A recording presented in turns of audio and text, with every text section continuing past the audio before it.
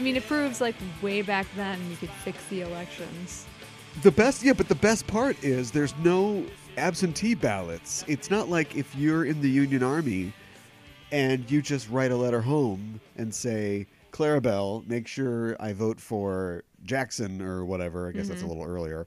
No, it's like wherever you are, you just vote there. So Hearst calls his general buddy and says, everybody come to camp in the Black Hills. There's nothing up here.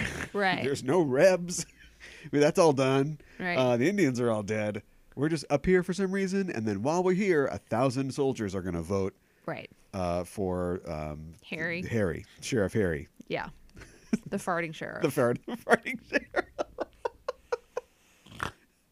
I mean, it sounds fair to me. Mm-hmm. I think the only excuse, if you could excuse this behavior, which you can't, is they're still figuring it out.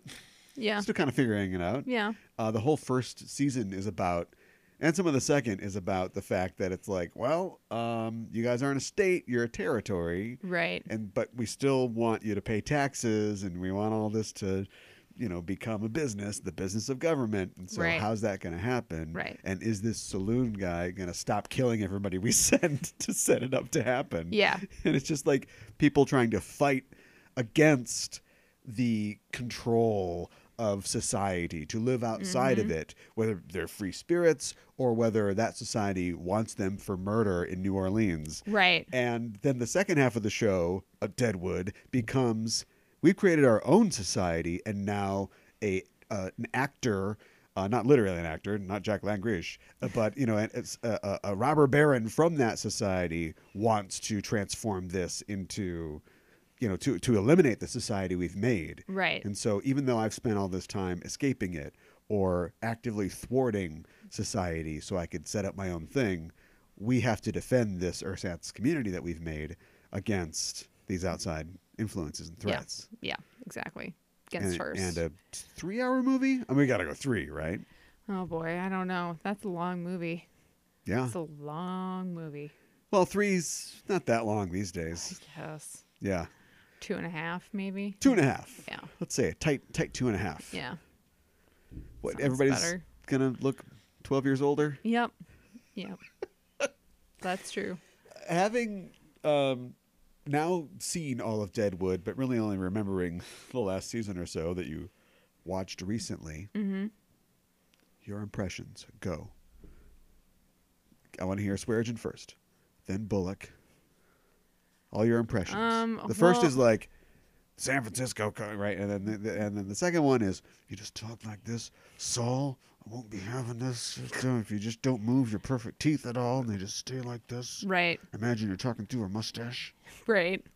Well, Swearingen, I think we talked about this before, like in the early seasons was kind of a villain, and he was kind of the bad guy that you were working against. He not great in the last episode. No, he's not. But he's, you don't want to be on his bad side. And I think he's a better person than Hearst is. Like, I feel like Hearst is like almost like pure evil. And that might be, the portrayal of Hearst may not be accurate. Okay, but mental floss. Who are you writing for? Yeah. Anyways, I love Bullock. I've always loved Bullock, though he is a little bit like bullheaded, and he sometimes lets his emotions get the best of him.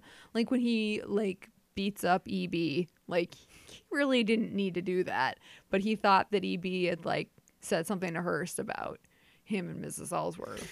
Yeah, but also I think Al makes the point when EB's convalescing that that was coming for a while. Maybe it was. Like it happened to land on Bullock's fists in his face, but he'd earned that beating over the course of 2.5 years of the show. Well, he was, kind of smart alecky, and yeah. And even he were made to sympathize with him.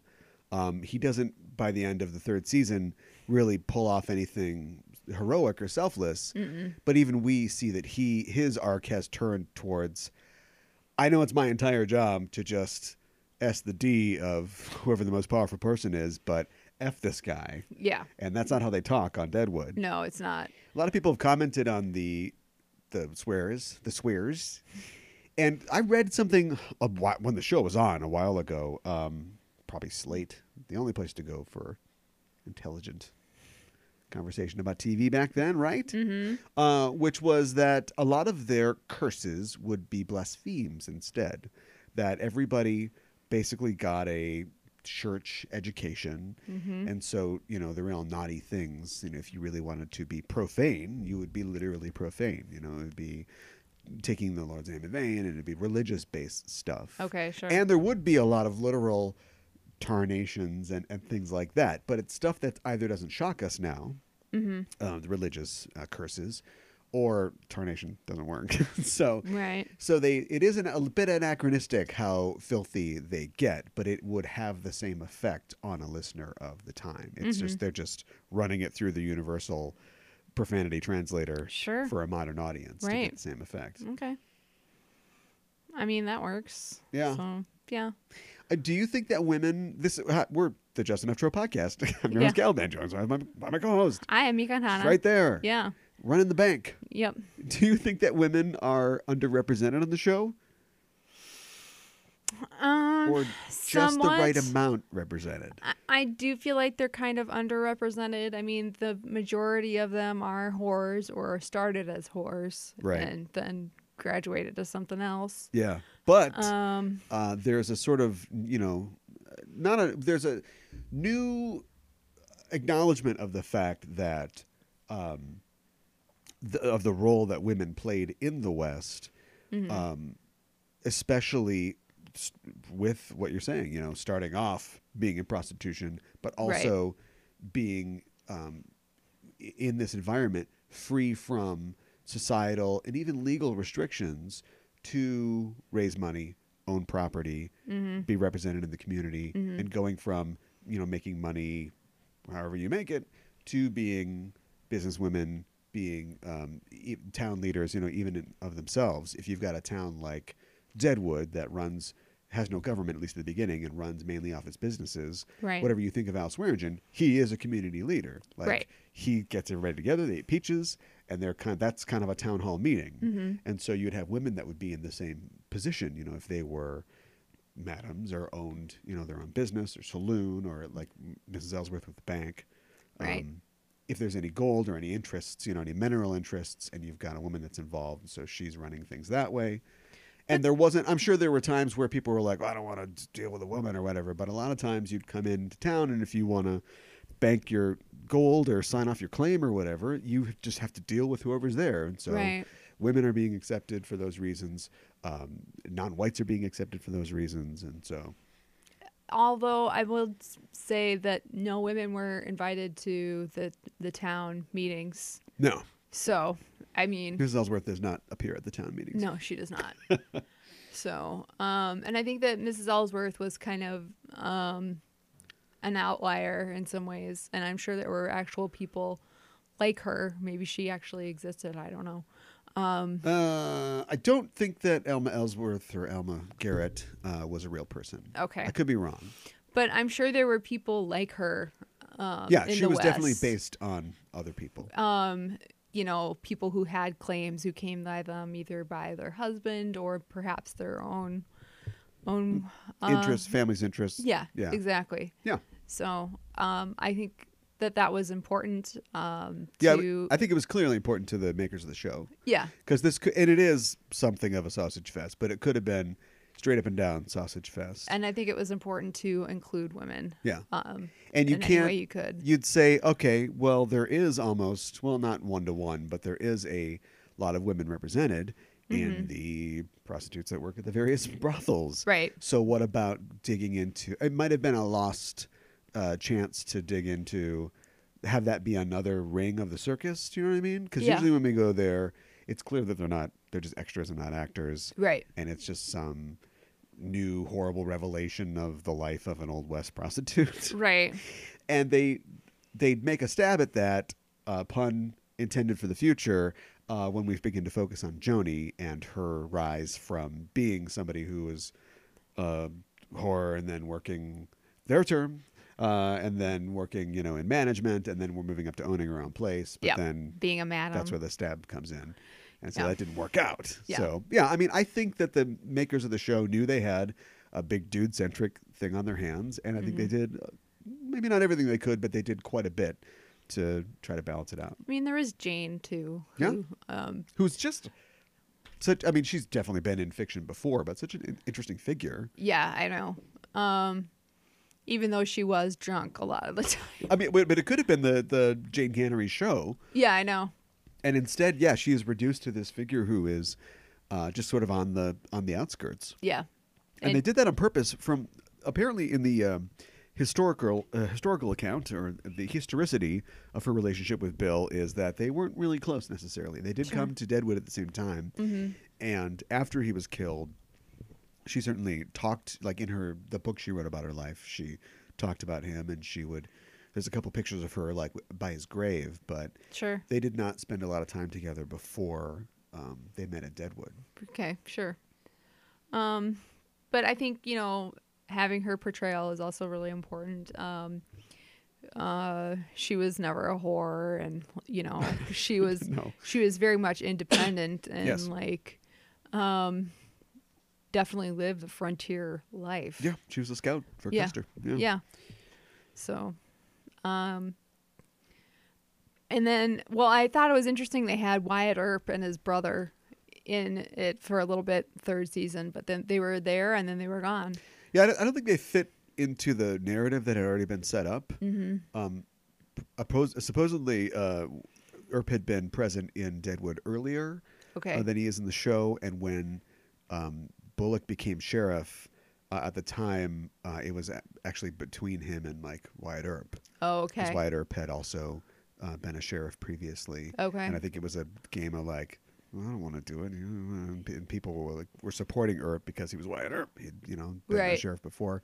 So did Bullock, of course. But Bullock did end up becoming sheriff after Earp left camp. Okay. And then, of course, Earp got into all that fun stuff down in the Arizona territories. Right. So, had his own thing. Right.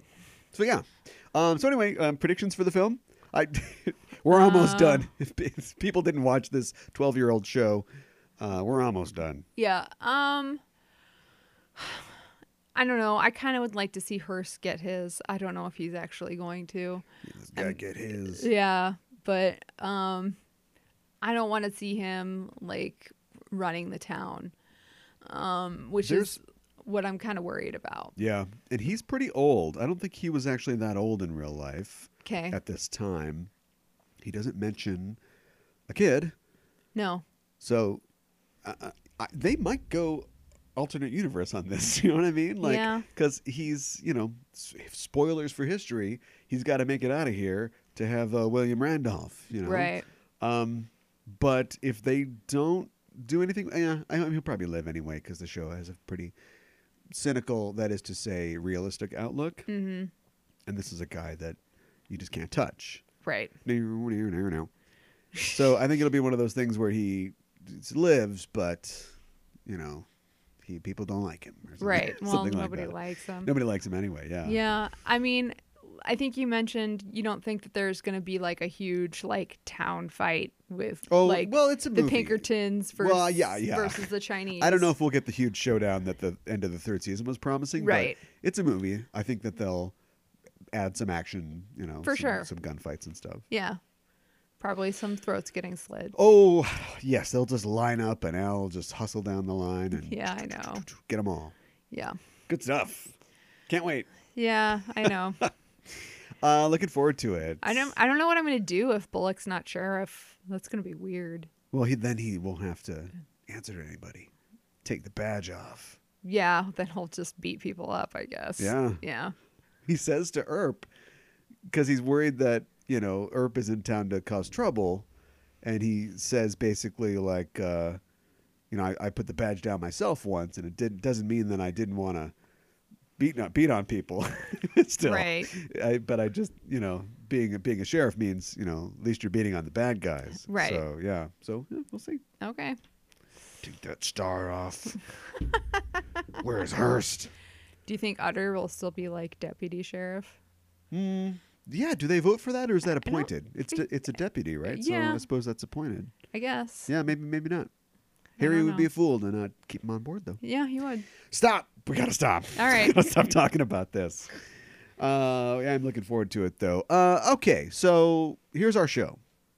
Mm-hmm. We're going to talk about the news. Yep. We're talking about the big news, which is, of course, the recent passing of Stan Lee. Yeah. And so I think that let's just talk about that. Okay. Let's just let that be the show. Okay. In addition to a little smattering of news. It's the Merry Marvel Mourning Society. Okay, sounds good. Sadly, but a life well lived and a life that left more in the world than he, with us, than there was when he showed up. Yeah. Initially. In the 20s. Yes. So we'll talk about that a little later. Okay. Maybe I'll get out the old impression. Okay. Don't just say okay. Say, this is a great time to retire it. But this, yeah. Or, this is a great time to refine it. Maybe it would become so good. You just hand me those smoked glasses. And I'll be the new man. I'll do it. You'll be the new Stan I'll take man. that on for you guys. Okay. I All will right. create horrible, stupid new properties. Oh, no. Like Stripperella. Oh, no. I'll do it. Allow me to develop a terrible property with TMZ and JC called Dirt Man. No. Dumb. No. It's true. It's all true. We'll talk about that. Okay. Do the news. Well, like most comic conversations about Stan Lee, the name Jack Kirby is often said at the same time Right. for good reason. And I think we'll start off talking about that. We've heard about the possibility, or basically the announcement, without too many more details, of an Eternals film. Yes. And we have more information about that now. Okay. I should mention, for the purposes of full transparency, that this information comes from a company that I work for called That Hashtag Show. Yep. And they have an exclusive story about the lineup for the Eternals being revealed. Now, this is sort of insider information, so take it with a grain of salt. Sure. But apparently the cast, or at least the character lineup for the Eternals is out there. Sure. So who do we have? Eternals, of course, created by Jack Kirby for Marvel. Remember the New Gods? Orion, Highfather, Mr. Sure. Miracle, all those guys.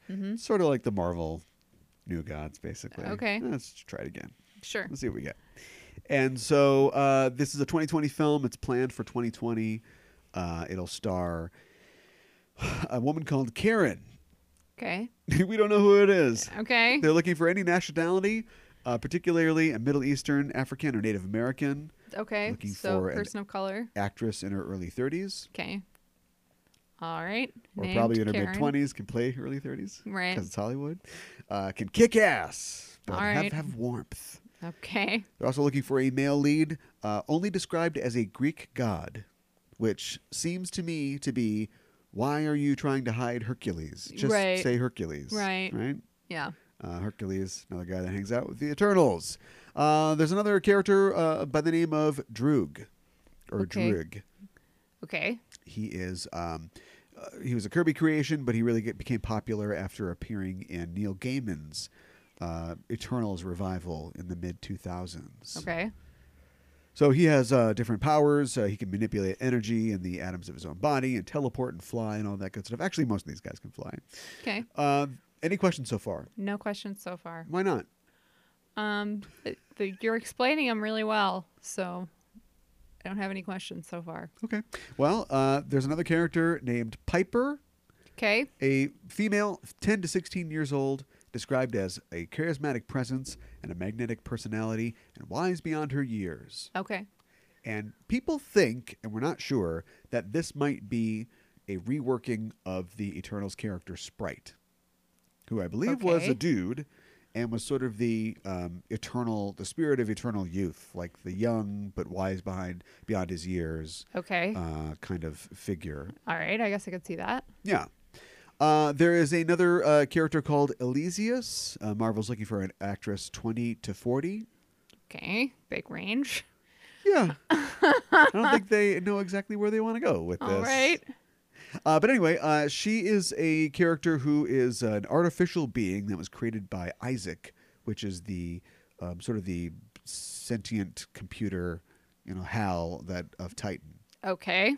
Titan in this case, I guess, is a planet. Okay. And not the moon of Saturn. All right. As is established by the people who can't read star charts or a map of the solar system. Great. That created Infinity War. But anyway, and she's kind of a weird character. I think she might be a newer character. Not 100% sure. Don't know a lot about Elysius. The Forgotten One. Male, age 25 to 45, to play the Forgotten One. The Forgotten One is Gilgamesh. Okay. Literally the historical, or I should say, mythopoetical character of Gilgamesh. Really? Yes. Why are they called the Forgotten One? So remember, these are the Eternals. Yeah. They are essentially immortal. Yeah. They sometimes walk among us, but not often. They live on Titan mostly. But the Forgotten One was cast out of Titan. He was thrown out of the Eternal Society. So he came to Earth. Okay. And as a superpowered being, he sort of wandered Earth and ended up becoming the hero of many legends. So he was the historical figure that Gilgamesh, was based on. Okay. Gilgamesh. And Enkidu. Okay. Darmok and Jalad. Okay. Right? Sure. And he's been sometime Avenger and worked with the Fantastic Four kind of on and off, but not much. Okay. Of course, Ikaris will be in it. Male, 20 to 40. He is sort of the Superman of the Eternals. He's young, blonde, good-looking, kind of the face of the team. Sure. And he can fly around. He's super tough. All the Eternals have a general suite of powers. They all have like a thing that they do, but they're also much more durable than a human, stronger. Right. Most of them can fly just for the hell of it. Isn't Thanos an Eternal? Yes, he is. Okay. He is part Eternal, part Deviant. What's a Deviant? Deviants are mutant Eternals. Oh. Yes. Okay. So there you go. All right. And he also has psychic powers, but so do all of them. They all kind of have psychic powers. Thanos has psychic powers when they remember to use them. Right. There's also Makari. This is a male, 25 to 45. He is the Flash of the Eternals, basically. Okay. He just runs real fast. All right. There's Cersei. They're looking for a female, 20 to 40. So basically just your sex at this point, because 20, 40, whatever. Yeah. They all seem to have a wide age range. Yes. She is... she's named Cersei, so she might be the Cersei of myth. I don't know. Yeah, I was wondering about that. But she tends to have sort of charmy, magical type powers to affect minds. She's kind of like the Enchantress. Okay, if Kirby's going to repeat himself, I guess, from the Asgardians. All right. She also has an affection for humanity that most of the Eternals don't, so she likes Earth and likes to live on Earth. Okay. As does Star Fox. Okay. Brother of Thanos, a.k.a. Eros. Male, 25 to 45. He is Thanos' brother. Yep. He has been an Avenger for a long time. Okay. And here's his power. He can control people's moods and emotions. Yeah, that seems dangerous. Yeah. That does not seem like a good guy's power set. He's Eros, the god of love. Okay. Or maybe the god of date rape. Oh, my goodness. Only the courts can decide. Oh. Yep. She-Hulk Volume 3. Check it out. Problematic. Yep. There's also Thena, actress 20 to 40, being sought for Thena. Thena is Athena, basically. Okay. Alrighty then. The Eternals are sort of like super mutants, kind of. They're the same stock as humans, but they were altered to have these amazing abilities. And so some of them were born on Earth. And Thena was born on Earth during the Grecian, mythical period. Okay. So she became this warrior that was sort of the basis of Athena. Okay. And she's got crazy powers too. She's invulnerable basically. She can shoot lasers and she can do all this stuff. Yeah, this is part of the thing is that maybe I'll finish the list here. The last one is Zuras, of course.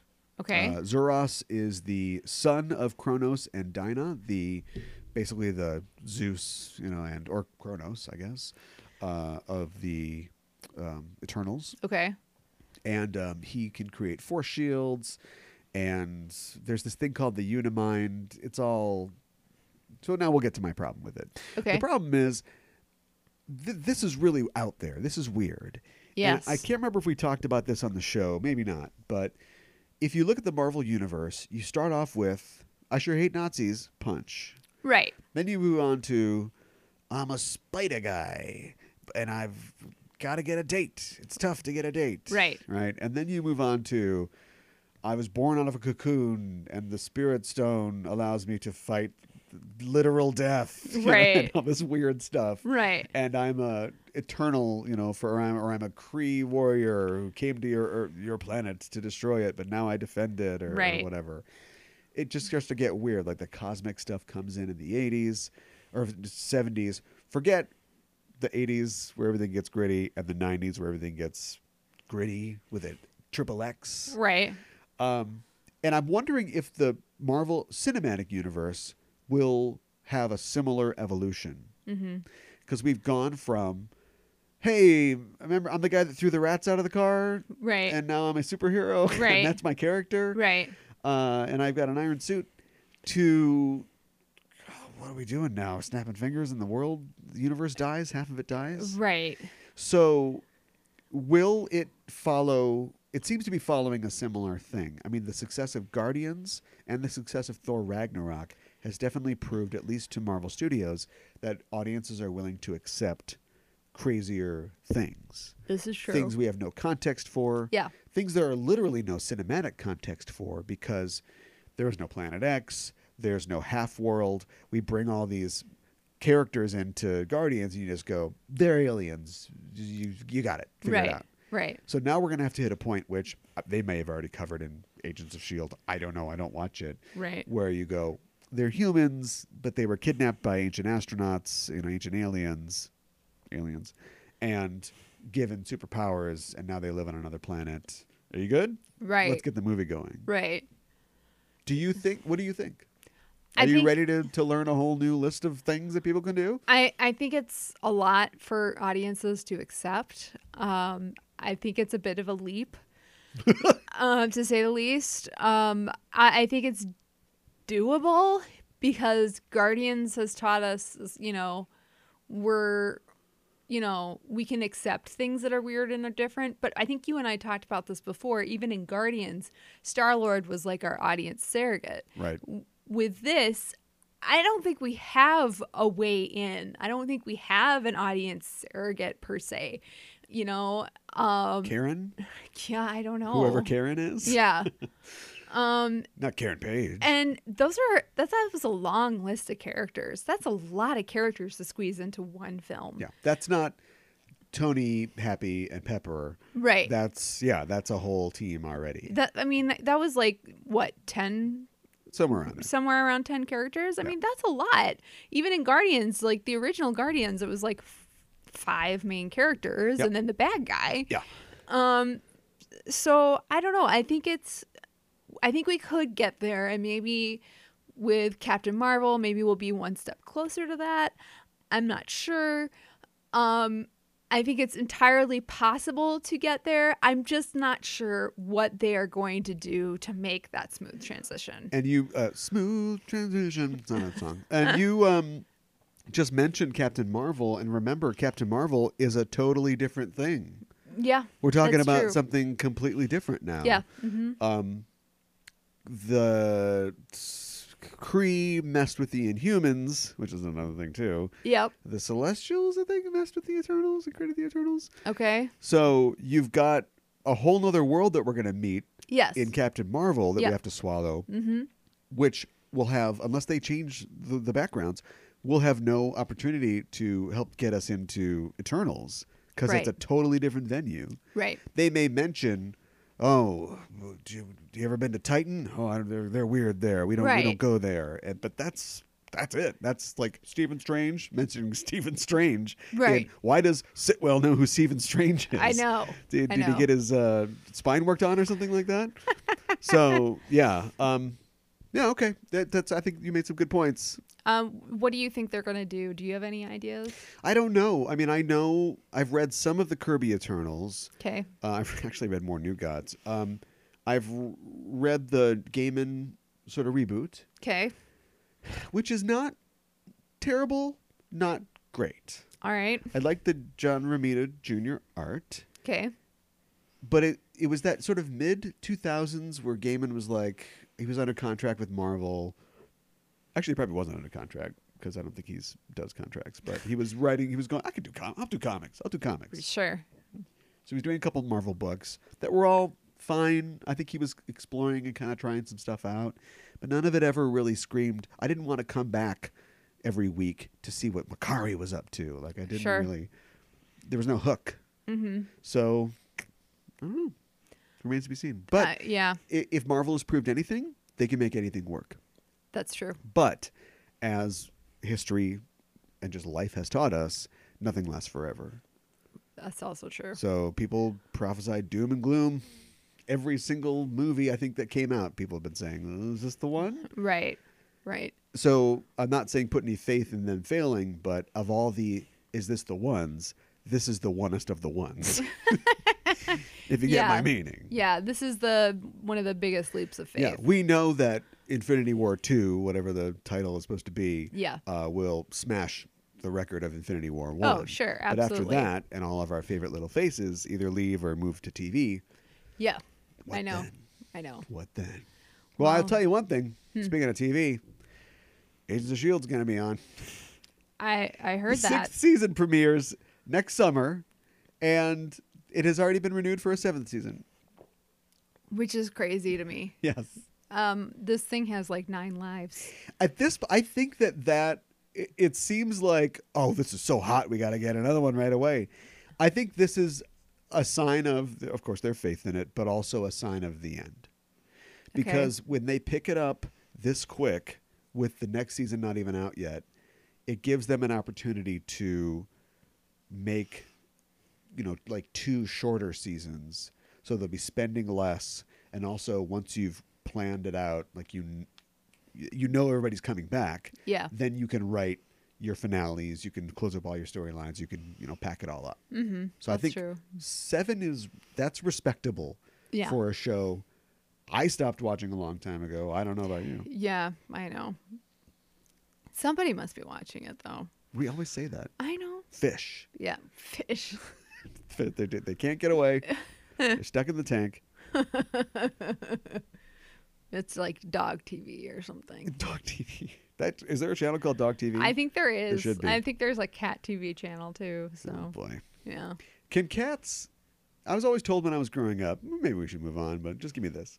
Okay. That dogs couldn't watch TV, or at least they couldn't see it like we do, because their vision works differently, and the way that old-style TVs, the gun, the ray gun, the electron gun would paint the picture. Dogs wouldn't see well, that could be the same motion that we do. Yeah. But now with flat screens, I think we all just see the same thing. Yeah.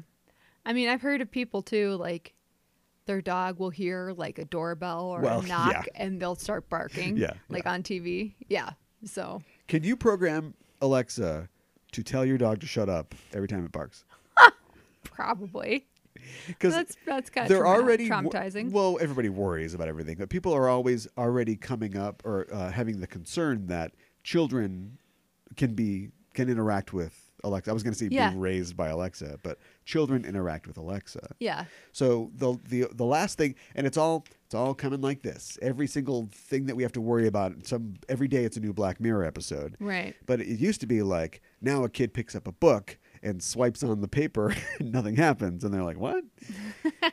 The new thing is our your 2-year-old is talking to Alexa, asking it to turn Shining Time Station on. Right. Maybe not to. I get that 2-year-olds aren't very verbose, but then they're going to start talking to inanimate objects. Right. Just expect them to talk. Sure. But by the time those kids get to 10 or 11, every object will talk, right? Right. So what's the point? What's the problem? Yeah. There's no problem. Yeah, I know. Speaking of somebody who can't talk. Yeah. Man, I'm good at this. Cassandra Cain has been cast. Yeah. For the 2020 Birds of Prey movie. Who was cast? Are you ready to get excited?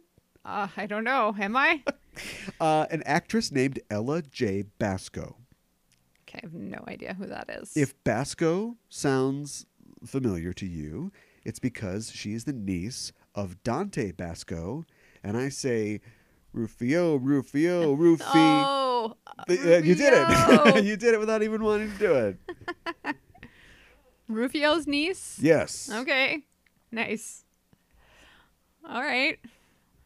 Well, I guess we'll see how good she is in Birds of Prey. Well, he's a actor and martial artist. Yeah. And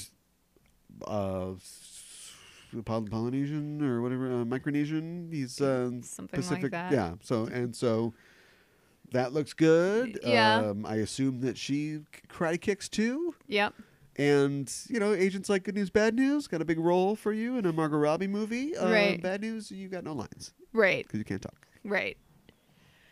Oh. That expression that you gave me, you seem really mad. You're very expressive. I think you're perfect for this role. So I don't know. We'll see about that. Okay. What else is going on out there?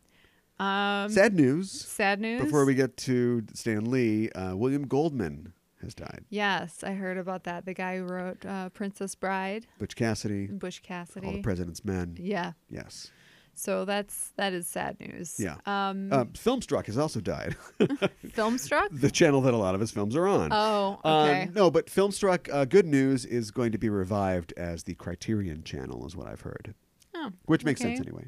All right. So we'll see. My thing was, it's too bad that Filmstruck went down, but here's a bunch of famous movies that people love but don't necessarily have on Blu-ray. A lot of them are on Blu-ray. Sure. There will always be people who will pay you money to watch these movies. And so no company is going to let those properties lie fallow. Sure. So, yeah, we'll be okay. Okay. Can we talk about Star Wars?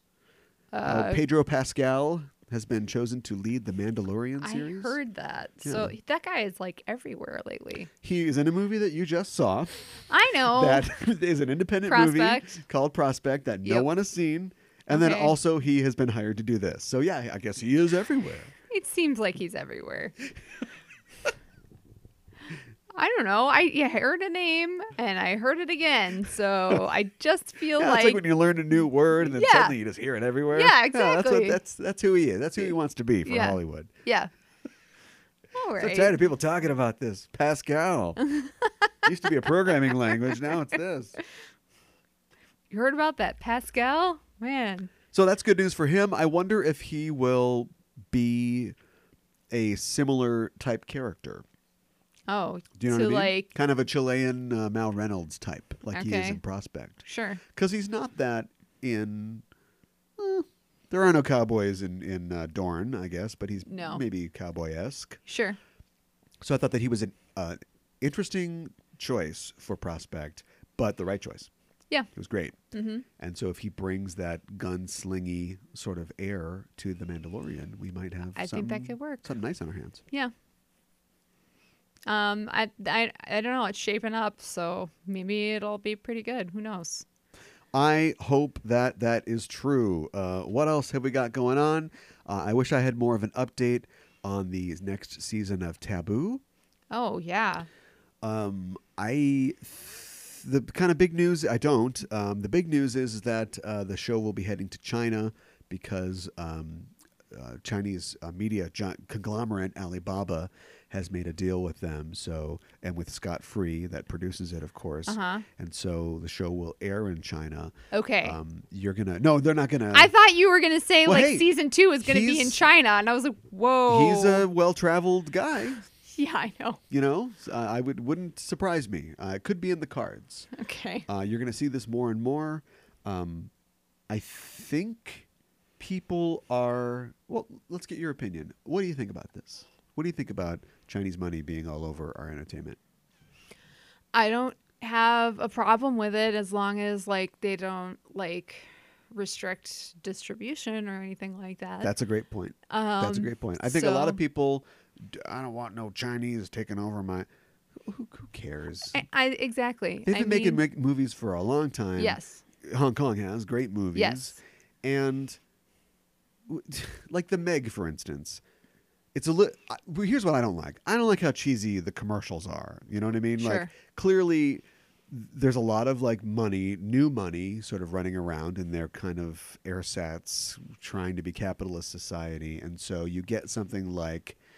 A lot of money goes into the Meg, for instance, for it to be set in China. And a lot of it is, except for this giant fictional shark that's eating everybody. What a great place to spend a vacation with your family. Do you know what I mean? Right. Like, Yeah.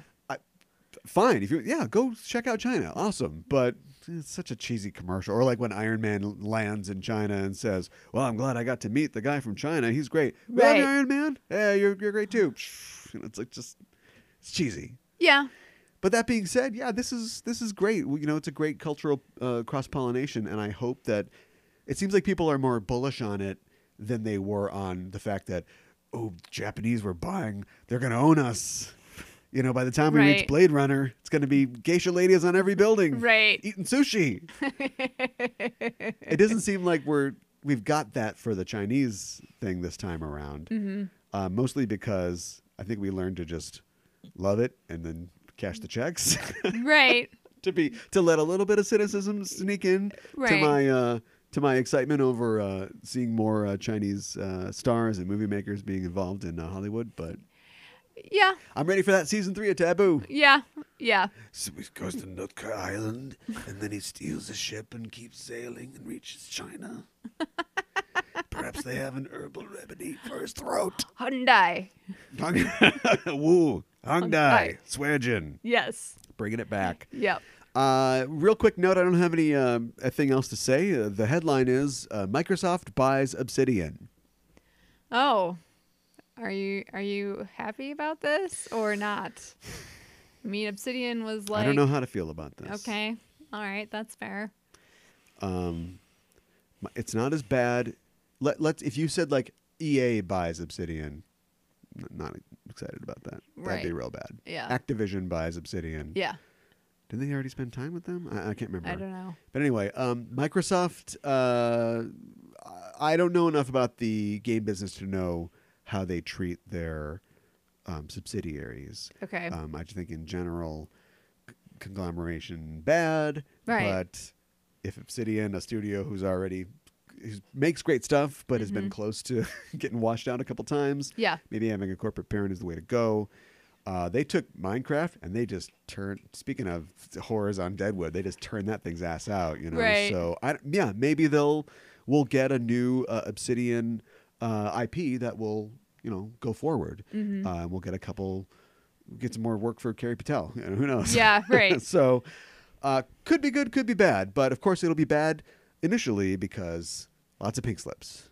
Oh. Right? That's the way acquisitions go. Probably right. And mergers. Yeah. So that's not too great, but we'll have updates as we go on that. And one more story that's good news for a friend of the show as we close out here. 2 TV series, count them, 2, based on the Wild Cards property are being developed at Hulu. Oh, fun. Yes. The friend in question is Melinda Snodgrass. Yep. Who is not that good of a friend because she's known about this for 6 months. She didn't tell me. Well, she probably couldn't talk about it. No, she couldn't tell. Absolutely couldn't tell anybody. Yeah. But it has been set up through Universal Cable at Hulu, and it's going to be 2 different series.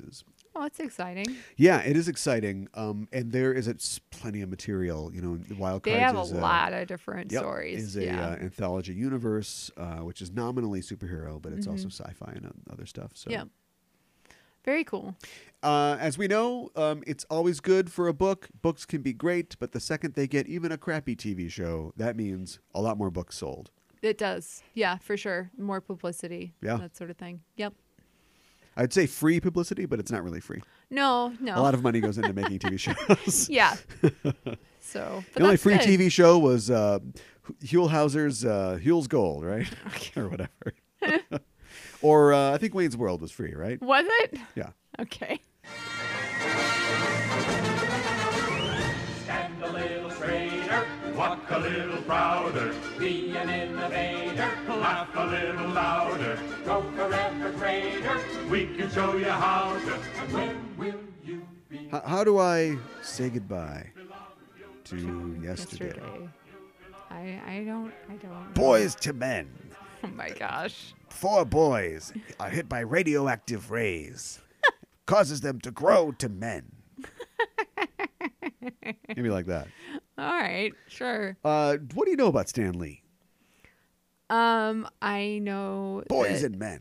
He worked at Marvel for many years. He started out think he was a page or something. He basically worked at Marvel for most of his adult life. Yeah.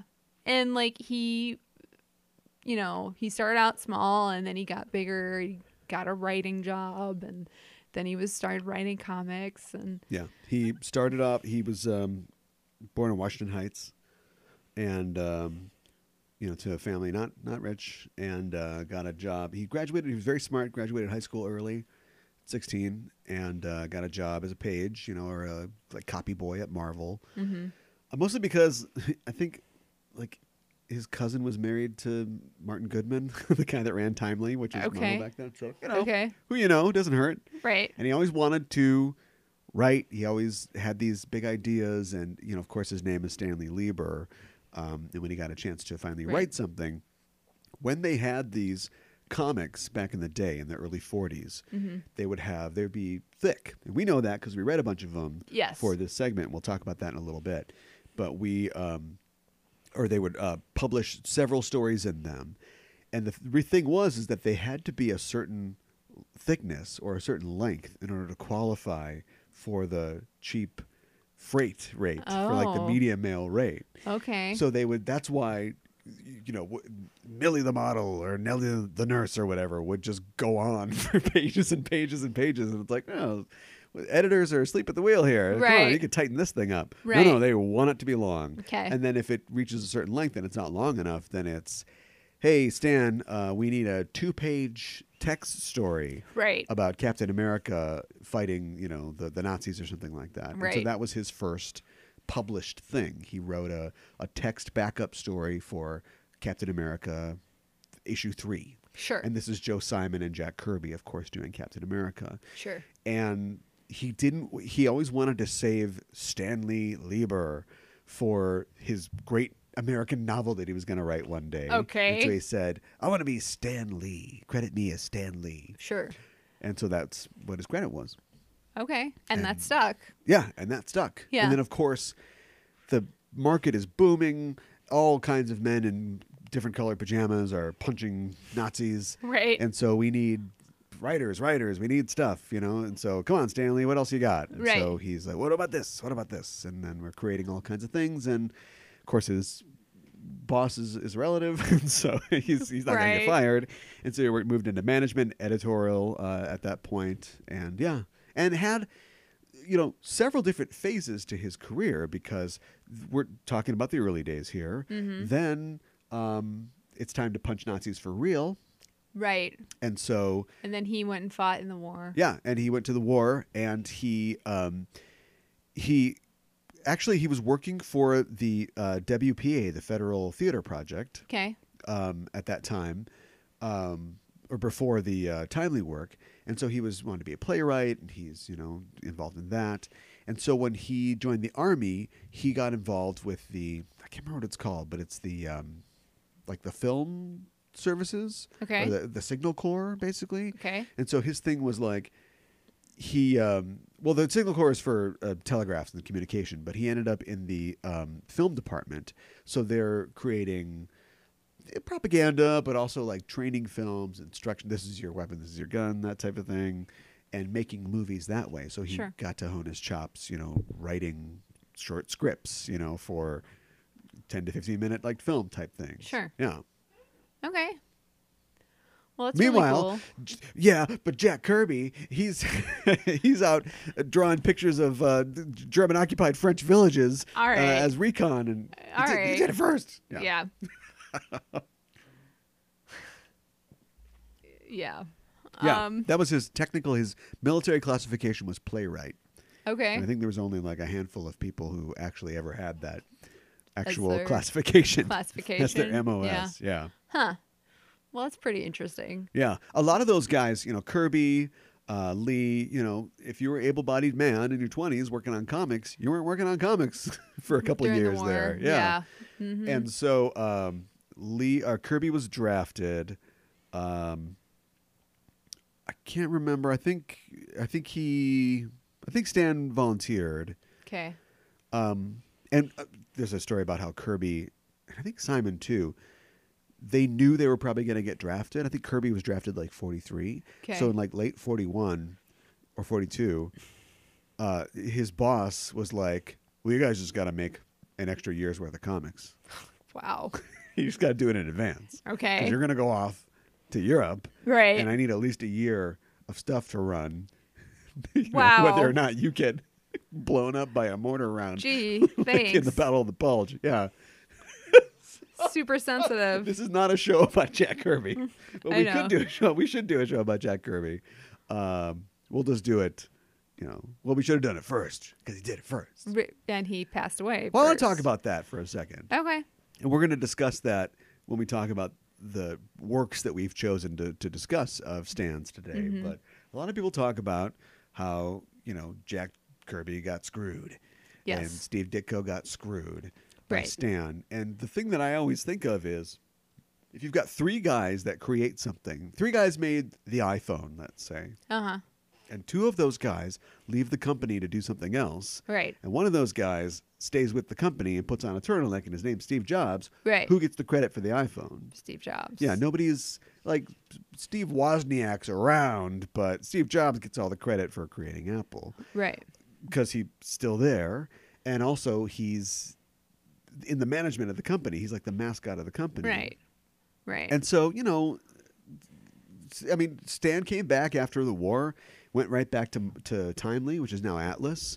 Mm-hmm. And now superheroes aren't that exciting because people are sick of punching Nazis. And so we're Right. doing romance comics. We're doing Westerns. We're doing all that kind of stuff. And he did all that stuff. He just went, all right, we'll do that. Right. And so now he's writing these comics and he stuck around. And so the 60s come around and it's like 1961, 1962, and Stan's 40 something.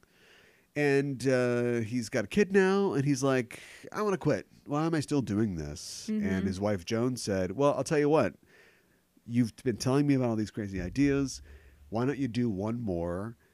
Do it your way. And if Right. if they don't like it, they fire you, you're going to quit anyway. And apparently that's how I created the Fantastic Four. Right.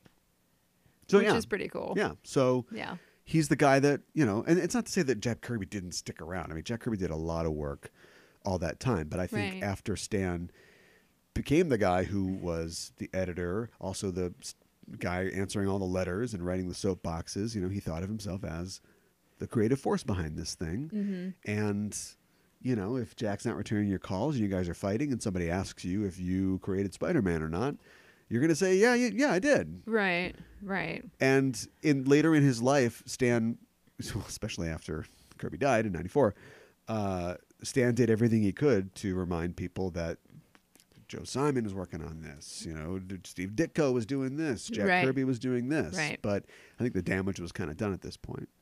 Well, and I read it recently after he passed. I think there was like some article that was written up about Lee kind of around that time, and it kind of helped perpetuate the view that it was just Lee who had created such and such characters, Yeah. and it kind of, you know, helped make the way, like, the damage was kind of already done at that point. Yeah.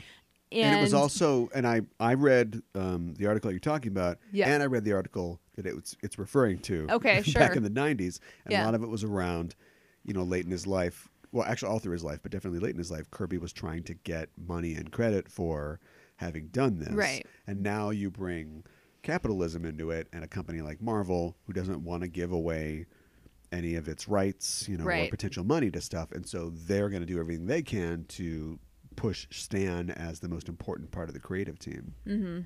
Yeah, right. Because they don't want to give you any money. Yeah. Yeah. And it isn't even because this is what's so evil about capitalism, maybe different show, maybe different network, but it's a company doesn't get rich by giving money to two other people. Do you know what I mean? Yeah, They want to yeah. protect their interests going forward. Right. If they say, sure, Jack, you can have 50% of whatever we make. Well, now Jack is worth $750 million after Infinity War. Right. Stars half the characters he created. Right. And more to come Right. with the Eternals Exactly. and the Fantastic Four I know. and everybody else. Yeah. So anyway, that's how I come down on that. Like, the damage was done. monies have been paid to certain people. I know Ditko definitely died last year. Still feeling very bitter. I think he was earlier this year. Or excuse me, this year. Still feeling very bitter about the situation, and so I feel bad for everybody who feels burned. Yeah. It was not a great situation. Vox.com. Don't try to put that on Stan's head the day after he dies. I know. I really don't appreciate people like dissing him when he hasn't even been dead for a week. It's just not cool. Yeah. And I'm looking at you, Mr. What's his name? Bill Maher. Yeah, Bill Maher. So edgy, Bill. Seriously. That's the only way you can get hits? Yeah, I know. You just diss a huge, well, maybe not. But you just diss everybody who reads comic books and a great creator, Yeah, but Bill has always shot his mouth off without knowing what he's talking about. And sometimes you get a guy saying that guy's not wearing, the emperor's naked or whatever. Right. And sometimes you get an idiot who doesn't know what he's talking about. Yeah. And you can blame the time that Bill grew up, the 50s, and, Frederick Wortham and the Seduction of the Innocent and taking all the adult elements out of comics and making them just, what little Darla or whatever is doing. Right. For 20, 25, 30 years. Infantilizing the medium, so it was just for kids. Right, I guess. Who knows what would have happened if that asshole had never written that book? Who knows where we'd be? Mm-hmm. Maybe comics would be more respected. Has Bill Maher never read Mouse? Has Probably he never read not. A Contract with God? Probably not. Has he read The Dark Knight Returns? I doubt it. No, so he doesn't know what he's talking about. Yeah. And, yeah, there you go. I know. Let's talk about Stan. All right, let's talk about Stan. We forgot about Stan. So anyway, whatever percentage was involved, he has at least 1% in the Hulk, Thor, Iron Man, the X-Men, Daredevil, Doctor Strange, Spider-Man, the Inception. A lot of characters from the Avengers are from other places, but the idea of the Avengers, Stripperella, no, I'm just kidding, and so on and so forth. And that doesn't even count characters like Zombie and just side characters that aren't marquee names. Right. I don't know. We might get a movie these days since they're making everything into a movie, but it's just incredible. Marvel Revolution. The number of characters he helped create. Yeah.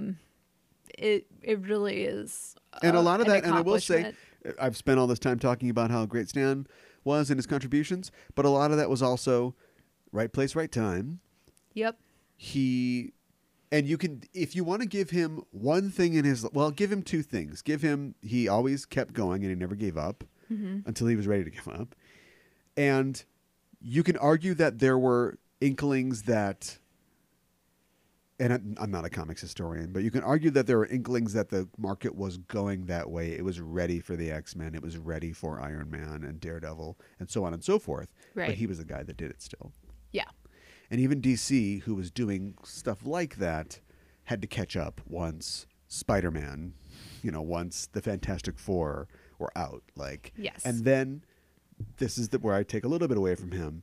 He did have a bullpen of writers and artists to fill in and to continue to create all this amazing stuff. Although, to be fair, he wrote 100 issues, of almost all those titles going forward, setting the stage for 60 years of stories to come. Mm-hmm. So no, absolutely. Yeah.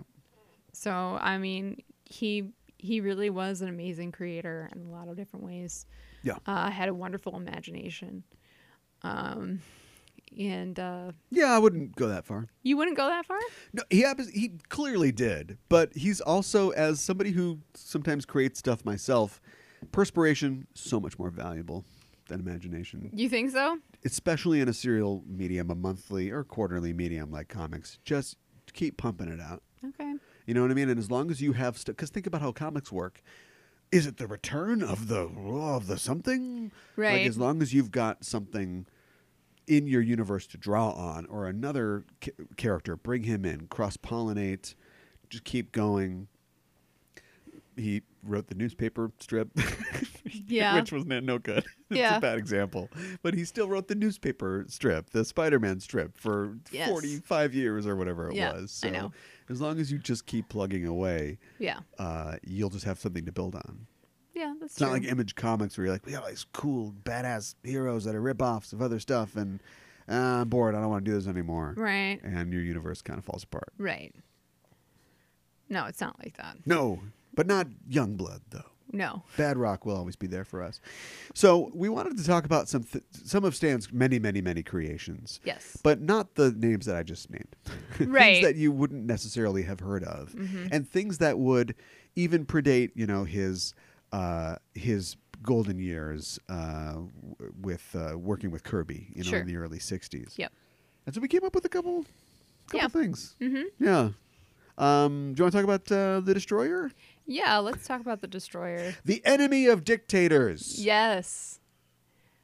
Which is potatoes that look like penises. But, yeah, the Destroyer, back in the early days when it was called Timely Comics, they had a title called Mystic Comics. Yes. And at this time, they were anthology stories. Yep. Like, this is how we got, like, Batman and Detective Comics. I haven't read Detective Comics 39 or whatever it was in a while, but Batman was in there, but so was some other stuff. Sure. And you get the same thing with these old things. And so the lead story in Mystic Comics #6 was the story of the Destroyer. Yes. Came out in October of 1941. Yeah. So we're not in the war yet. No, we're not. Close. But we're fighting Nazis in well, the comic books. this guy is. Yeah. Yeah. He goes over to Germany. He's a reporter, I believe. Keen Marlowe. Yeah. And he is imprisoned for trying to get, like, information and stuff like that. He gets imprisoned by the Nazis, I believe, in this prison camp. Yeah. And a professor. He's a newspaper reporter. Yeah. And a Where'd professor. that come from? I know. Does he wear glasses? And a professor gets put into the same cell as him. Yeah. And he won't share his secret with the Nazis. But He's got a serum. Yeah. Also sounds familiar. Yeah. So he gives the serum to, what was his name again? Keen Marlowe. Keen Marlowe. Yes. I don't know. The guy's mother was English, okay? Yeah, right. Possibly shades of, Stan's real life. Joan, his wife, was English, married an American. Her first husband was an American serviceman. Okay. Yeah. So. Although that was in like 47, though, right? I don't know. Was he married at that time? That is a good question. Yeah. Maybe he just had a... No, he didn't marry Joan until 47. Oh, okay. So he was an Anglophile. I guess so. Yeah. So he gives the serum to Marlowe, and he has to give him a specific code to take the serum so it doesn't poison him. Yeah, it's in like a capsule that is rigged to blow if you open it wrong or something. Exactly. It's complicated. And so he takes the serum, and when he takes the serum, he becomes the Destroyer. Well, he becomes Captain America. Right, basically. But then he decides to put on... this is a reach. Is this a weird reference costume. to something? Yeah, he's got pinstripe pants. Mm-hmm. He's got a skull and bones. That's cool on his face. On his thing. You can not trademarkable, but and then he's got like a cowl type hat thing. Yeah. It's apparently like a full mask, but then it's got like a pointed hat and then like wingy ear type things. Yeah. And it's a tunic. He looks otherworldly. He looks weird. He looks almost like a court jester or something like that. It's sort of like a doublet and Yeah. Doesn't he have like big like boots, like the part that goes around his legs are kind of like swashbuckling boots? Say that one more time. Swashbuckling boots.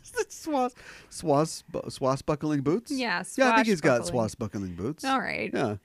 Oh, that's the wrong Destroyer there. Oh, the image that I'm pulling up? Yeah. Yeah. Wasn't that from Thor, the first movie? Yes, that's the Destroyer armor. Yes. No, this is the typical flared gloves. Yes. And then also boots. Yeah. Yes. Yeah. And he's got tough. He's tough. He's strong. He's faster, stronger, like can pull Work a punch more. Make it, yeah. Yeah. And he hates Nazis. And he hates Nazis. He That's hates right. dictators. That's true. What'd you think about the German pigeon in this? You mean like the way they spoke German? If the American come with me, I mean, as long as I could understand it, I thought it was fine. yeah, it was real on the line. So, I mean, there were some words I'm like, well, I don't speak German, so I don't know what the heck that means. Yeah, right. So, but, I mean, as long as I could make it out, I was like, I guess this is fine. Yeah. Jack Bender, who's brothers with Otto and the other Bender, who did Captain Marvel for years, was the artist on this. I really love the art. It's very kinetic in that sort of what would Kirby-esque style. Yeah. I don't know if this is intentional, but he can't draw swastikas. He's drawn them backwards. That's fine. Whatever. Who cares? But swastikas are all backwards. That's fine. Yeah, and it's a lot like if you've ever read Captain America of this time. It's very similar. I was gonna say it's just nonstop. He's like, I'm gonna get you, ratsies, and then he's like, Ach du lieber Captain, now you fall down the trapdoor. Oh no! Right. And then he's got to swim through the alligator thing, and then he comes up later and he throws an alligator in the guy's face. Oh no! I got an alligator in my face. And right. Yeah, it's just like keeps going. He I think he doesn't he get the guys back who had captured him and the professor and stuff like that, and then he's like, well, I'm all done with that, he's like, I think I'll stick around and keep fighting the Nazis, so I'm gonna stay over in Germany. Right. Doesn't he get a sidekick who never ends up doing anything? I don't think I read that part. Is that this? Like, he rescues a woman named Florence? Oh, I mean, I think he rescues somebody, but yeah. Yeah. I don't remember her fighting. No, she doesn't fight. She doesn't do anything. Oh, okay. Yeah, she's just like an agent, and you think like, oh, okay, maybe she's going to help him out. And he goes, all right, well, you're safe. She's like, right. And he's like, oh, I got to check this out. She's like, okay. And she just kind of, sits at least there. in the first issue, she just kind of stands around. It's like, oh, yeah, great. don't they get something in on the radio? And he's like, I've got to go. She's like, yeah, you do. Yeah. I'm helping. Should I cook or something? Somehow, Or, yeah. Right. Yeah, one of his early antagonists is the Scar. Oh, yes. Who creates this ray that will just instantly kill you. And he's the only one who can operate it. It's DRM. Right. There's no comics code, but we're not going nuts with it. No. Right? This isn't like the early 50s, like the Spectre, turning men into human candles and then lighting them and them just screaming as they melt. Oh my gosh. It's not that thing just yet. No. But so he is stopping these Nazis, but stopping them by punching them up real good. Right. But yeah, this guy's got a ray, and remember, we're not in the war yet. Yeah. And the book actually makes a point of this. One of the reasons that Keen Marlowe goes over there is that we don't have any information about what's happening. You'll notice there are no stories about him, say, liberating a concentration camp, because we don't know there are concentration camps. That's true. And so the only information we get is from the German propaganda service. And so he's literally just going over there to go I'm going to write some stories about what's happening over here. And they're like, Ach du lieber, you shall not. Right. Nein. And so, yeah, the Scar is hired by the Nazis to use his death ray on people who want food. I know, German that's citizens terrible. who are like, please give us more rations, we're starving. And he's like, zap, dead. I know, it's awful. Yeah. And remember, we're not in the war. I know. And there are a lot of American elements that are saying, just leave it. It's a European war. Just leave it. Right. But Stan Lee is a Jew from Washington Heights, and he's like, screw that. Yeah, I know. Excelsior. Right. I'm going to hurt these guys. Yeah. Well, and then the Destroyer's like, I bet we're going to find him at another food line. Let's stake out this line where they're handing out clothes. Yeah, I know. Yeah. Yeah, it's pretty bad. Yeah. So anyway, it's fun. Yeah, it is fun. Very Captain America. There is, yes, as were a lot of the heroes that show up in the pages of Mystic. In this book alone, there was also a story about Black Marvel. Yep. Who is like Superman figure, basically. Right. A guy named the Terror, who's kind of a Batman-y kind of guy. Terrific. Yeah. His face becomes like a vampire zombie's Yes. face when he gets angry. Yes. Like just physically turns. Yeah, and then Blazing Skull, who's kind of another Captain America-esque kind of character.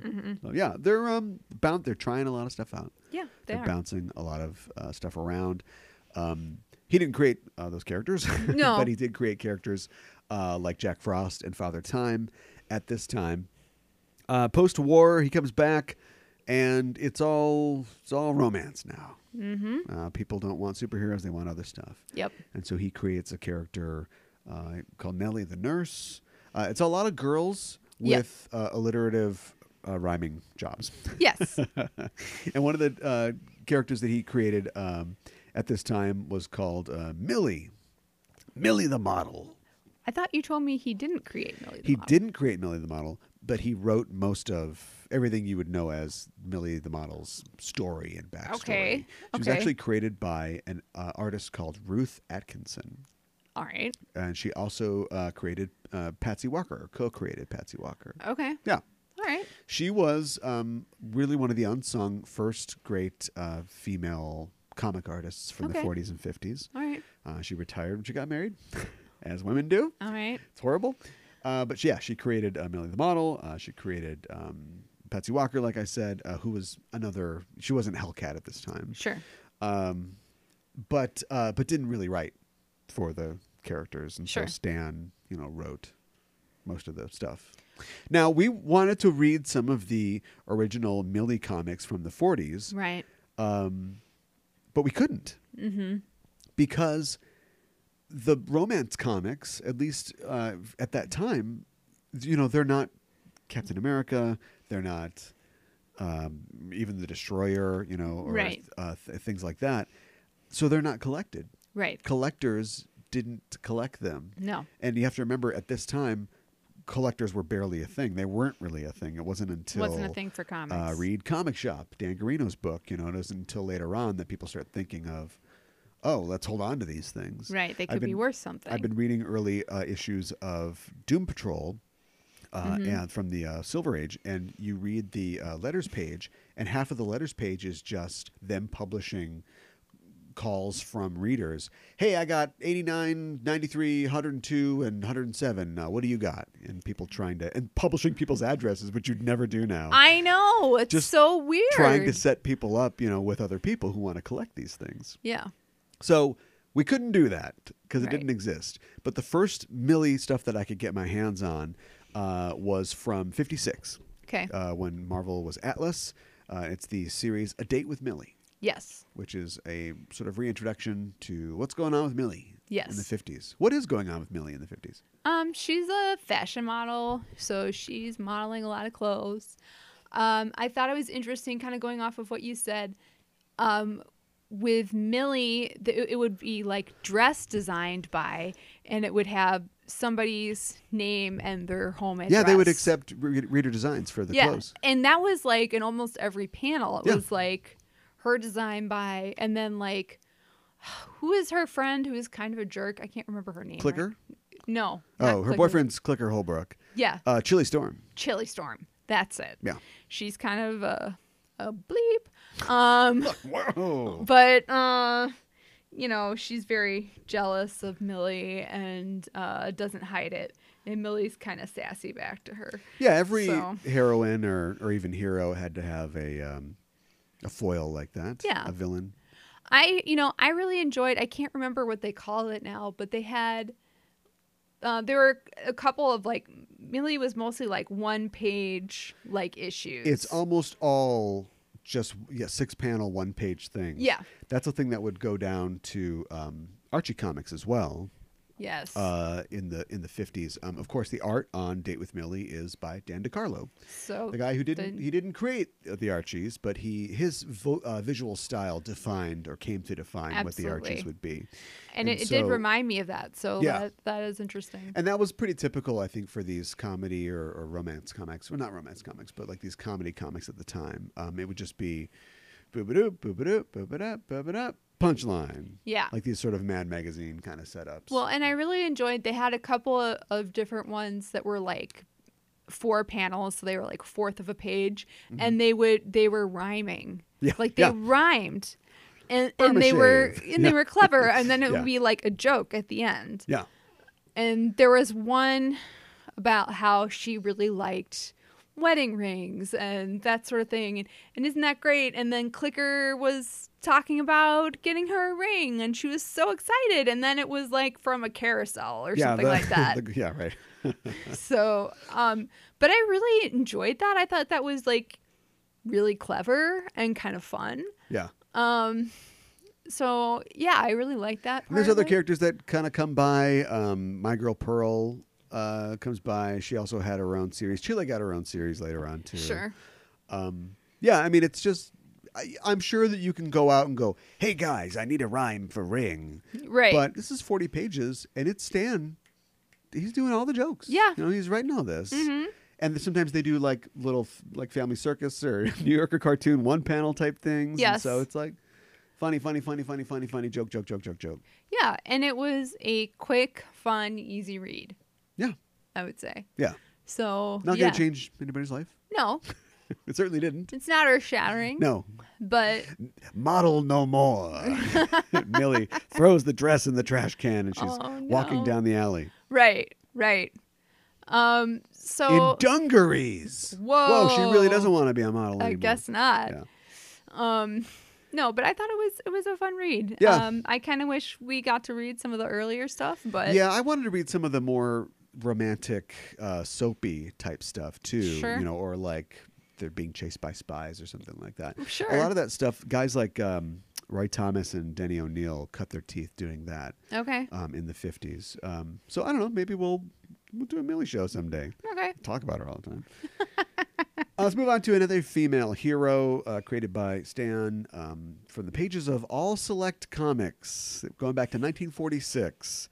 All Select Comics, issue number 11. This is with Timely Comics. A character called Louise Grant Mason, a.k.a. the Blonde Phantom. Yes. Co-created with artist Cy Shores. Yes. She wears a slinky red dress with her midriff cut out. It's vaguely Asian. I'm trying to think. No. For the period, Oriental would be okay Yeah. to say. It's not really. Don't say that now. Yeah. And then she wears a black mask, kind of like Domino mask. a what? Domino mask. It's Yeah. called. Yeah. Mm-hmm. So I don't know why. Yeah. And can't tell she's his secretary because she's not wearing glasses and she's wearing a mask. It's very Wonder Woman. Yeah, it is. Just, there's a lot of appropriation going on. And to be fair, Diana Prince really liked that Steve Trevor, too, when she Yeah. wasn't getting tied up or tying somebody up. Right, exactly. Yeah, she works for Mark Mason Yes. of the OSS, Yes. which was the military intelligence division. It's like the CIA, basically, back then. And they're trying to foil spies and no-goodniks and evildoers Yep. and that whole thing. And I should say that Cy Shores was like... I'm trying to think of things if he created anything himself. He basically, when before Kirby left, got in a fight with Goodman and left Marvel, he was like a backup for Kirby. Like he was a finisher or inker, and so kind of cut his teeth, aping Kirby style, backing up Kirby. Sure. And then he would continue to do that when Kirby came back to Marvel in the 60s. Mm-hmm. And as a character, I like Blonde Phantom. Now, Millie still exists in the Marvel Universe somewhere. Right. They have actually brought the Destroyer back. He's actually been a couple different guys in sort of the legacy hero style. Okay, sure. And I think Roy Thomas or somebody did a Invaders comic in the 70s. The Invaders are the 1940s heroes that fought. They're invading Germany. They fought like Hitler or whatever. Sure. So it'd be Human Torch, Submariner. Why Namor cares about human wars? Who knows? The Nazis throw more trash in the ocean than the Allies do. And then the Destroyer and things like that. So, Okay. Yeah, guy can throw fire. Guy's superhumanly strong. Guy punches people. Right. Come on along, Destroyer. Right. At least Miss America can fly. Right.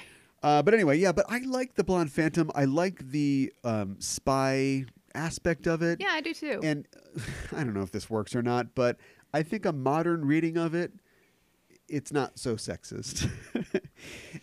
Back then, female hero who's in love with her boss and Right. can only is this perfume like can only apply female related things to the mission. Maybe not great. Right. But looking back and going, okay, now that women can vote and everything's fine. Maybe it's okay to have a female character who is concerned about things that traditionally you would go, why does she care about her boss? I don't know. She likes her boss. He's like a strong guy. He's a patriot. Right. All the reasons that you look for in a boyfriend or whatever. Right. And maybe she uses her wiles. Like, I like the fact that there's this big society party and she just goes as the Blonde Phantom. Yeah, I know. And people are like, wow, the Blonde Phantom's here. She's like, that's right, boys, line up. And she's, sort of using this character to put people off their guard and to infiltrate, these sort of things in that way. Yes. No, definitely. She does get knocked out and tied up twice. She does. But she's not. That's what Mason's for. He's the two-fisted puncher. Right. She's going to figure out the clues. Right. I like that. Yeah. And she gets caught in the first story that we read because her dress gets snagged on something. Yeah. Which is like she was getting away and then not great. That slinky dress Yeah. just woo. Yeah. So yeah. That's yeah. Well, yeah, I know. hazards of the job. Yeah, exactly. But I like the fact that they were partners. Yeah. And I like the fact that he works officially for the OSS and she just shows up. It's sort of it's like Batman and Gordon. Like Gordon's like, oh, we got to check out this crime scene. And Batman, who does not work for the police department, is like, Jim, look under his fingernails for whatever. Right. And he's like, oh, thanks, Batman. It's like that. Like the Blonde Phantom shows up and he's like, oh, I'm glad you're here. Check this out. I've got this. And what do you think this means? And she's just consulting, It's right. I think it's a neat dynamic. Yeah. Well, like in the first story, she tells him, check the type of water in so-and-so's lungs because it's probably not river water. Yeah, they find this guy. They think that he's had an accident and drowned. Mm-hmm. And she does the thing which, nowadays on CSI we would have thought of immediately. Right. But, like check out the water in his lungs. I think he was drowned in a lake instead of in a river or whatever. Right. That it was like, she said like it was tap water or something like that. Right. But yeah. And they were able to narrow down where they thought she would be by like the water. Yeah. So it's it's give and take. Mm-hmm. And I also like the fact that it's not great, but one of the bad guys is a sexy woman who likes Mark and she wants to defeat her because she's evil, but also because she doesn't want her to get Mark.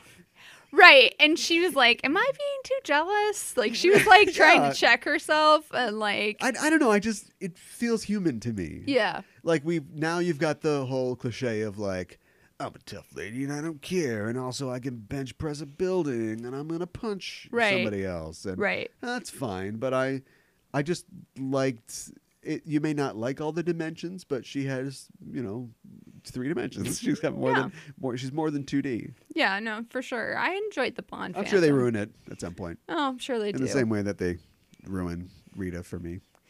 I know. I'm sorry about that. What hurts about it is not knowing. If they just went ahead and changed Elastigirl into a cake baking, Dumbo, that'd be fine. But they keep you on this razor's edge. Like they've married her off to Mento now. I'm reading Silver Age Doom Patrol. And so there's the argument about, Steve Mento is like, no woman of mine's going to be running around fighting Monsieur Mama or whatever. Right. And so she's like, all right, honey. So like, and she runs out and does it anyway. So like he's sexist, but she doesn't let it stop her. So I'm like, is that sexist? Right. I don't really know. Right. It's kind of frustrating. I'm not won over yet. Okay. They'll be dead soon. I'm only about a dozen episodes away from their last issue. When they'll be dead. I'll have an update on that later. All right. Let's move to the big one. Okay.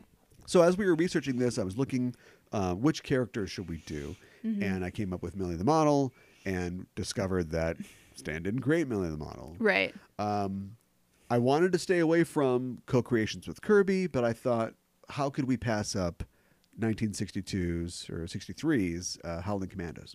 Yeah. Sergeant Fury and the Howling Commandos. Yes. The origin of one Sergeant Nick Fury. Yes. With no eye patch. That comes later. Yeah, that does come later. So. And this is post FF, so the Kirby League team is kicking. Yep. It's also post World War II. So now you've got two guys who were literally in World War II coming back to write stories about World War II. Yeah.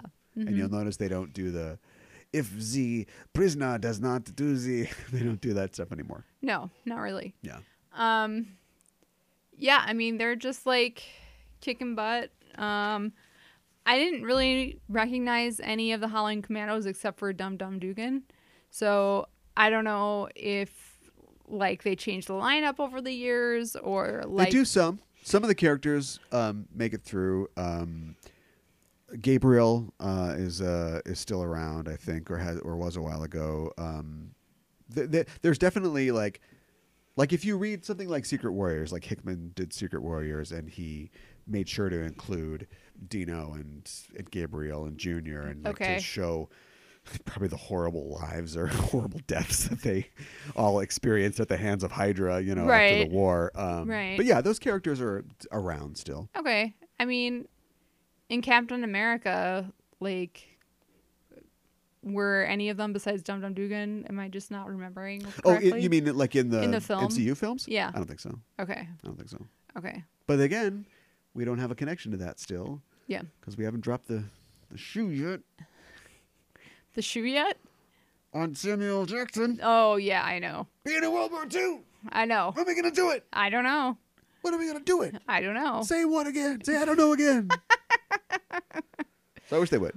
Yeah. But anyway, yeah. What'd you think? I mean, I'd ask you what the plot was, but Sarge and the commandos foil the Nazis. Yeah. That's the plot. Pretty much. They do it for like 40 pages. Yeah. It goes on for a long time. And they are trying to save a prisoner who knows the day and location of D-Day.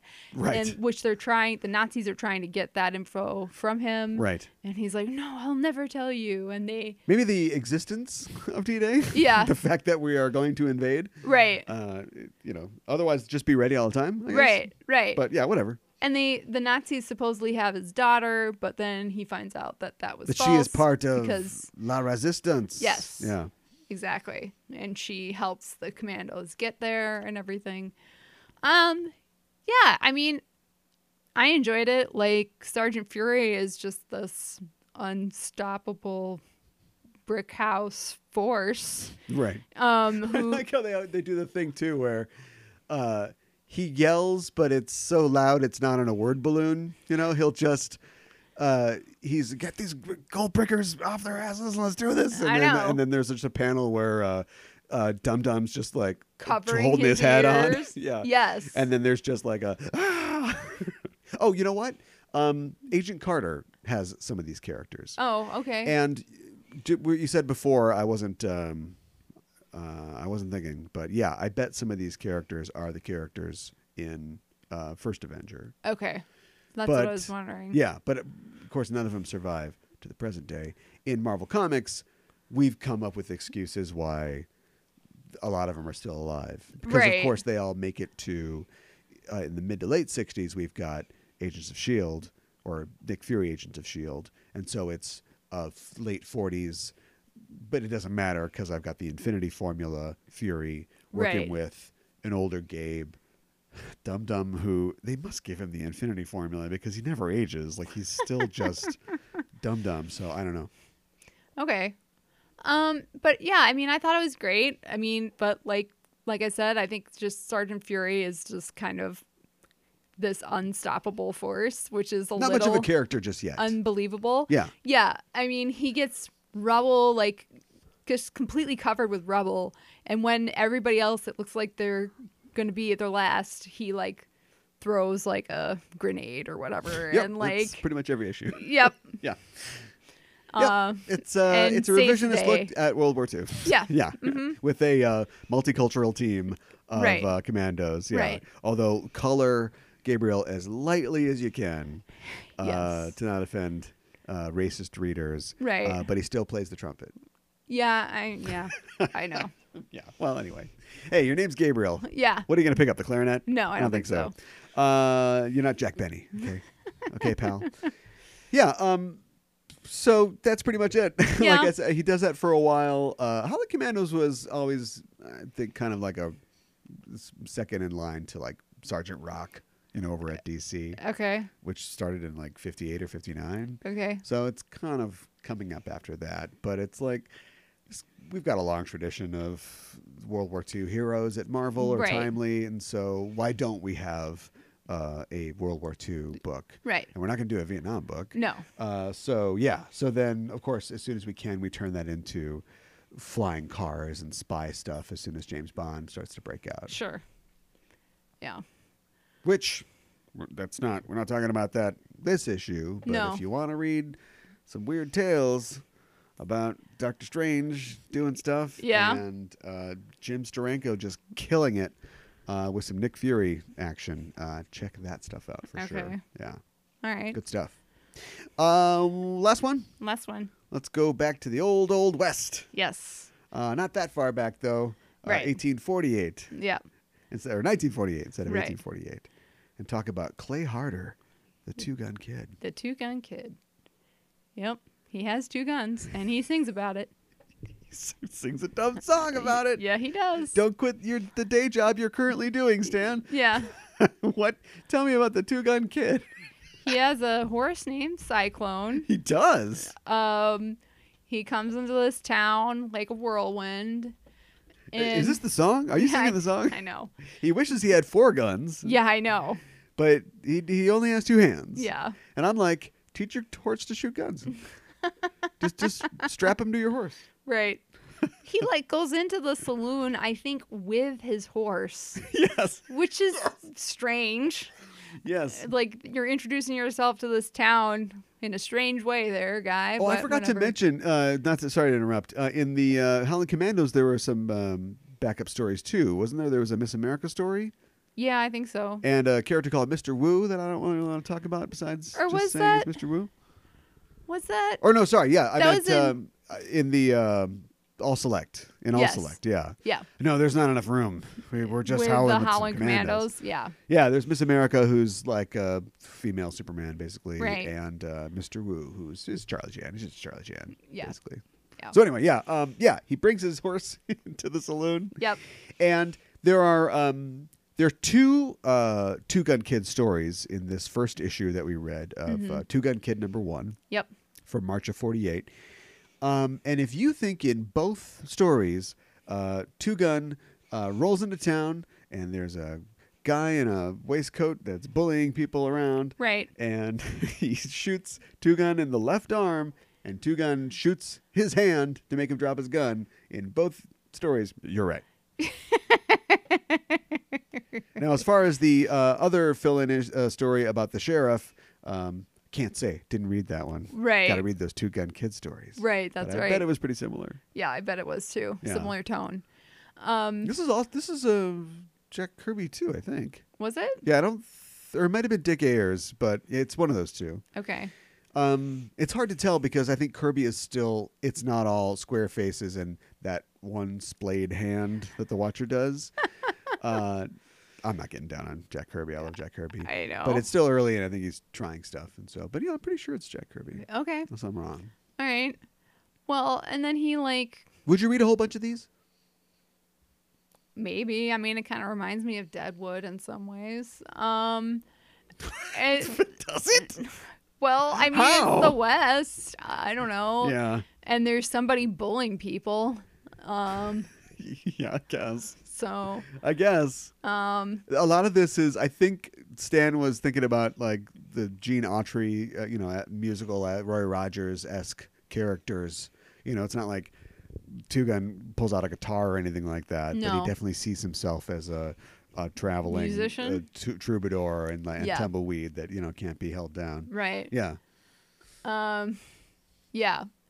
And he like the bully in the first one, like you said, he shoots his hand and he goes on this rickety bridge with his fiance who was trying to flee him and he was trying to hurt her.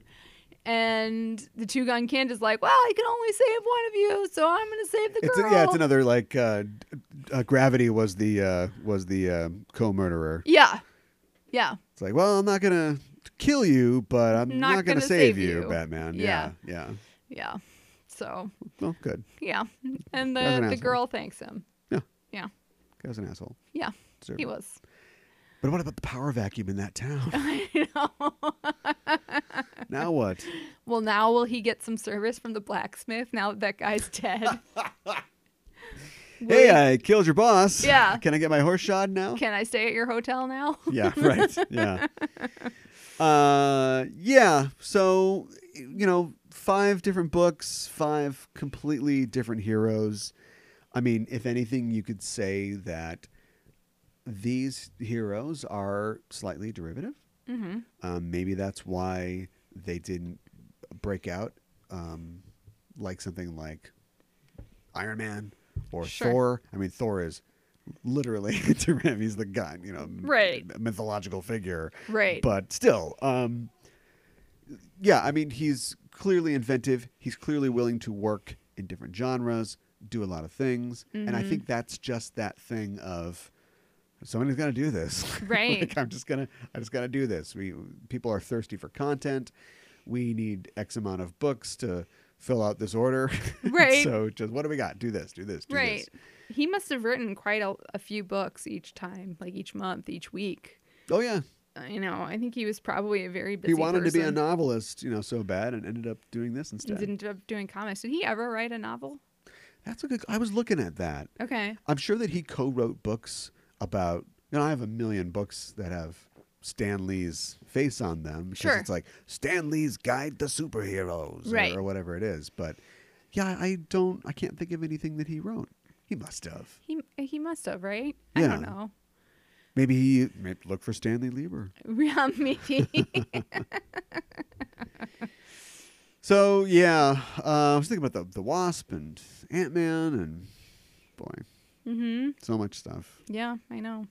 It's a lot of stuff. Anything else to say about Stan the Man Lee? I I mean, we're gonna think there. whether he's here or not, we're gonna be talking about him for I know. as long as we're doing this. I for think years. that there's a big hole left in, the comic book community with him gone, and to some extent the Marvel movie franchise. Well, I think it's funny that for all of the things that he created, for as long as he's been around, and so, as much as he's done for comics and the industry, more people know his name, his face, from the films Yeah, than ever you're right. did from the comics. Yeah, you're and absolutely that speaks right. a lot to the power of the medium of film. Mm-hmm. Even the people who remember him, he would do the intros and outros for the Amazing Spider-Man show. The not Super Friends, what were they called? The Spider Friends, Sure. or the Fantastic Four or Iron Man shows. It'd be like, hey, true believers, we open on a dark night in the city. What lurks in store? We'll find out. Right. This human drama. Yeah, and he'd always be talking about something, doing, I don't know, copy that he might have wrote. I don't know. Right. He right. might have been riffing off the top of his head. Right. And I think it's interesting too how they recorded quite a few of his cameos before he passed. Yeah. So he's going to have cameos in the next upcoming Marvel films. Like at least the What's next the last 3. one? Do you I plan don't a know. last one? I don't know. Did we talk about what I think they should do? And this is way too soon. Do the thing where whatever the final battle is, we have Thanos kill him. Oh. And it's really just, there's so much bloodless. Hold on, keep the blood out. But there's so much consequenceless, victimless violence in these films, That's and true. so we know that Thanos has, through his actions, caused half the universe to disappear and essentially die. But like, what if there's some kind of big fight and there's a real human cost to this last fight? Like they're fighting, Captain Marvel shows up and they're fighting Thanos on Earth, and like they're trying to save people, but things are being destroyed, and we've all been soured on this after Man of Steel, but a sort of taste of the Man of Steel sort of violence where it's like, this is too much. We kill him, whatever we do, we've got to stop this guy now. Right. And, Stan Lee stands up to him in a kind of never two men like you, you know, kind of Right. thing, like from Avengers. Right. And he's like, all right. And there goes Stan Lee. That would be really sad. And then we're like, oh shit, you know, this is real. right. It's kind of in the way that Stan sometimes did. It's kind of borrowing from a DC moment in the Superman the Animated Series, when you've got the character of Dan Turpin, who is based on Jack Kirby, and he's a cop, you know, and he works in Metropolis, and like Darkseid comes in and basically starts to take over Earth, and he's got Superman under mind control, and so they've got no defender, and he's like, give up, I want really your world now. I don't know why Cookie Monster is playing the role of Darkseid, and Dan Turpin's like, whatever you do, we're going to stop you, we'll fight to our last breath, and he's like, so be it, and poof, Dan Turpin explodes. Oh, man. And everybody's like, oh shit, this just got really real. Sure. That would have been just not too long after, it might have been before Kirby died. Oh, really? So maybe just one more time, steal something from Jack Kirby. Yeah. Oh, no. Not for real, though. No. So anyway, I don't know. For me, it's I just don't know how to feel, and I still think I haven't processed it. And as far as the impact of it, yeah, we're all watching these movies based on stuff that he created, but he hasn't really created anything For a long important time. in 40 years, maybe more. Oh, that's true. So it's just like, yeah, it's weird to not have him gone, but it's almost weirder that nothing's going to change, really. You know what I mean? You feel like the sun should stop or something like that. Right. And the truth is that, you know, he hasn't really been relevant for a while. You know, as a brand ambassador, he's done a lot, and I think that's been great, but glad that we went to see him that time that we did. I am too. Yeah. I'm very grateful. You know, we were very lucky to have gotten to hear some of his stories. Tell live. those stories one more time. I think it was the Spider-Man story. Have I told think my it was. Stan Lee story on the show? I don't know if you have. I'll tell it really quick. I was at the Chicago Comic-Con, I think before it was a WizardCon in the mid-'90s. And I was there with a friend of mine who studied at the Joe Kubert School. For people who don't know, Joe Kubert, famous Marvel artist, created Kazar and a lot of other stuff. And basically the fact that the school is in Dover, New Jersey, which is right across the river from New York, which is Marvel, meant that a lot of your teachers and faculty would be creators at the time, people who were creating. So you'd be taught by this guy or that guy. My friend knew Andy and Adam Kubert, the sons of Joe Kubert, who went on to, of course, be creators in their own right. Sure. And so when he went to Chicago Comic-Con, instead of us just looking for bootleg Dragon Ball DVDs, or it wasn't even DVDs back then, VHS tapes, or whatever, we were going from table to table. And he was like, oh, this is Alex Ross. Oh, nice to meet you, Alex Ross. Or, Right. hey, this is Jim Kruger. It's Billy Tucci. It's Joe Quesada. All these guys who were hot names, you know, then, but are even bigger names now. And at one point, we were hanging out as the con was closing, and so people are closing up their booths, and really only like creators are still around. And Joe Quesada comes back, and he's talking with us, and he's like, hey, we're all going out to dinner. We're going to go get some steak across the way. So, you know, come out if you guys want to come out. There's going to be a ton of people there. So we're like, this is amazing. And he says Stan is going to be there. Right. We're going to get a chance to meet Stan Lee. Right. And have dinner with him. And we're in 20, 21, early 20s. You know, we had $200 when we started this trip. Right. Across the Midwest. And we probably got $50 now, if that, after yeah. buying Ghost in the Shell scale models and whatever else we got.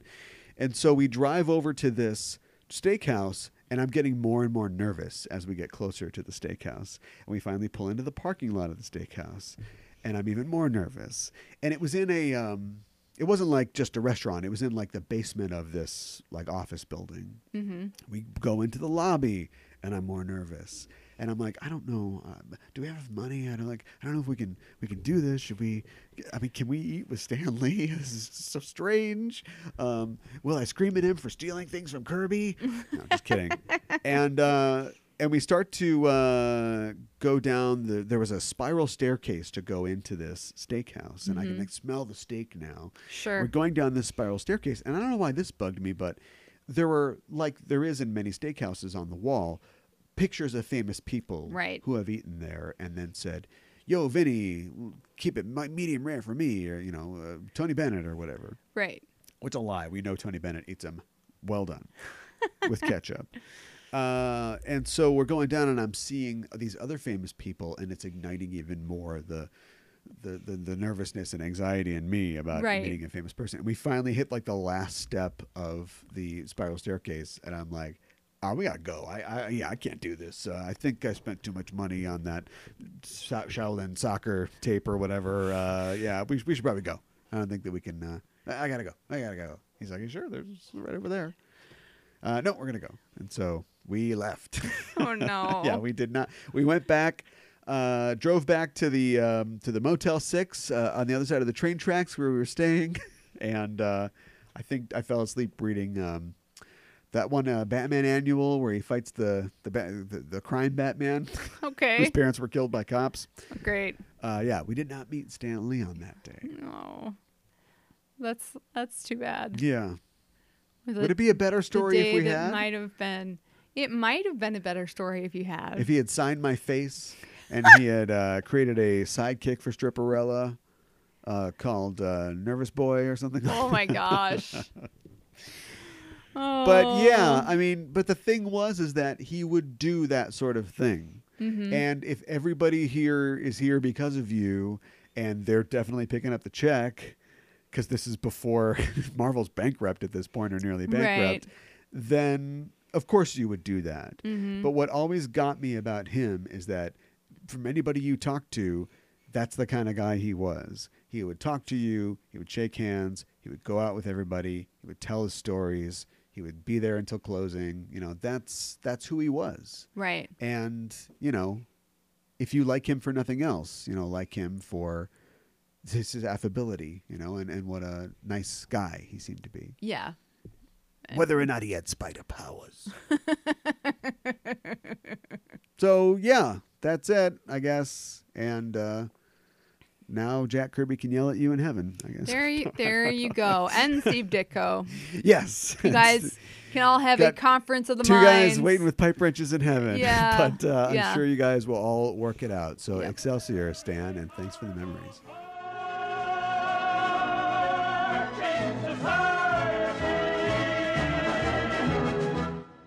March along, march along, march along, march along to the Merry Marvel Marching Society.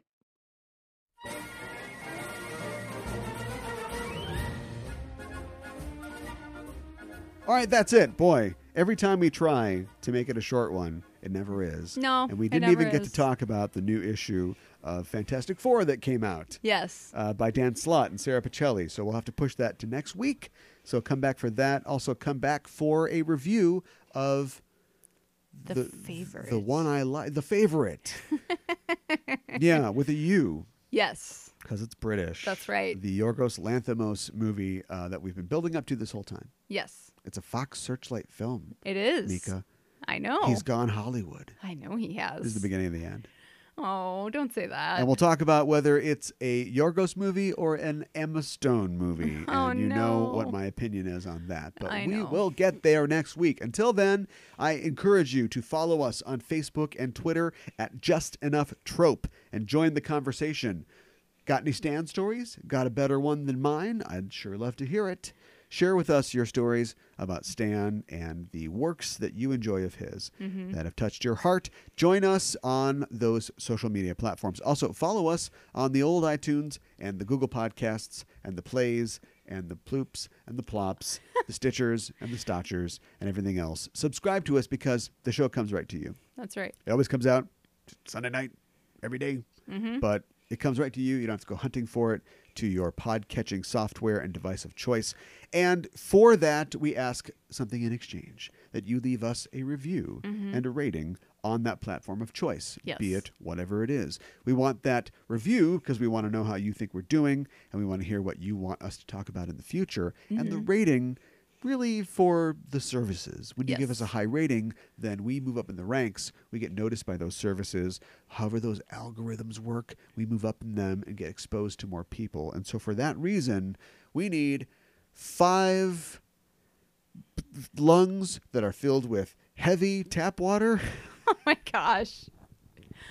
Not I know. They specifically kind of said heavy tap water, didn't they? Right.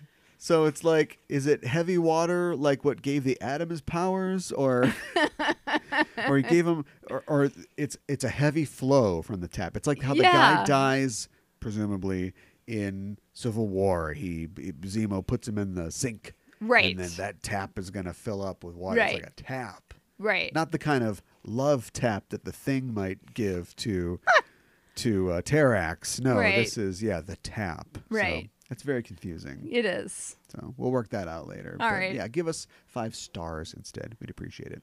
That's it for us. We'll be back next week to talk about The Favorite. And until then, we are signing off. I'm your host, Caliban. I'm your co-host, Mikan Hana. Excelsior!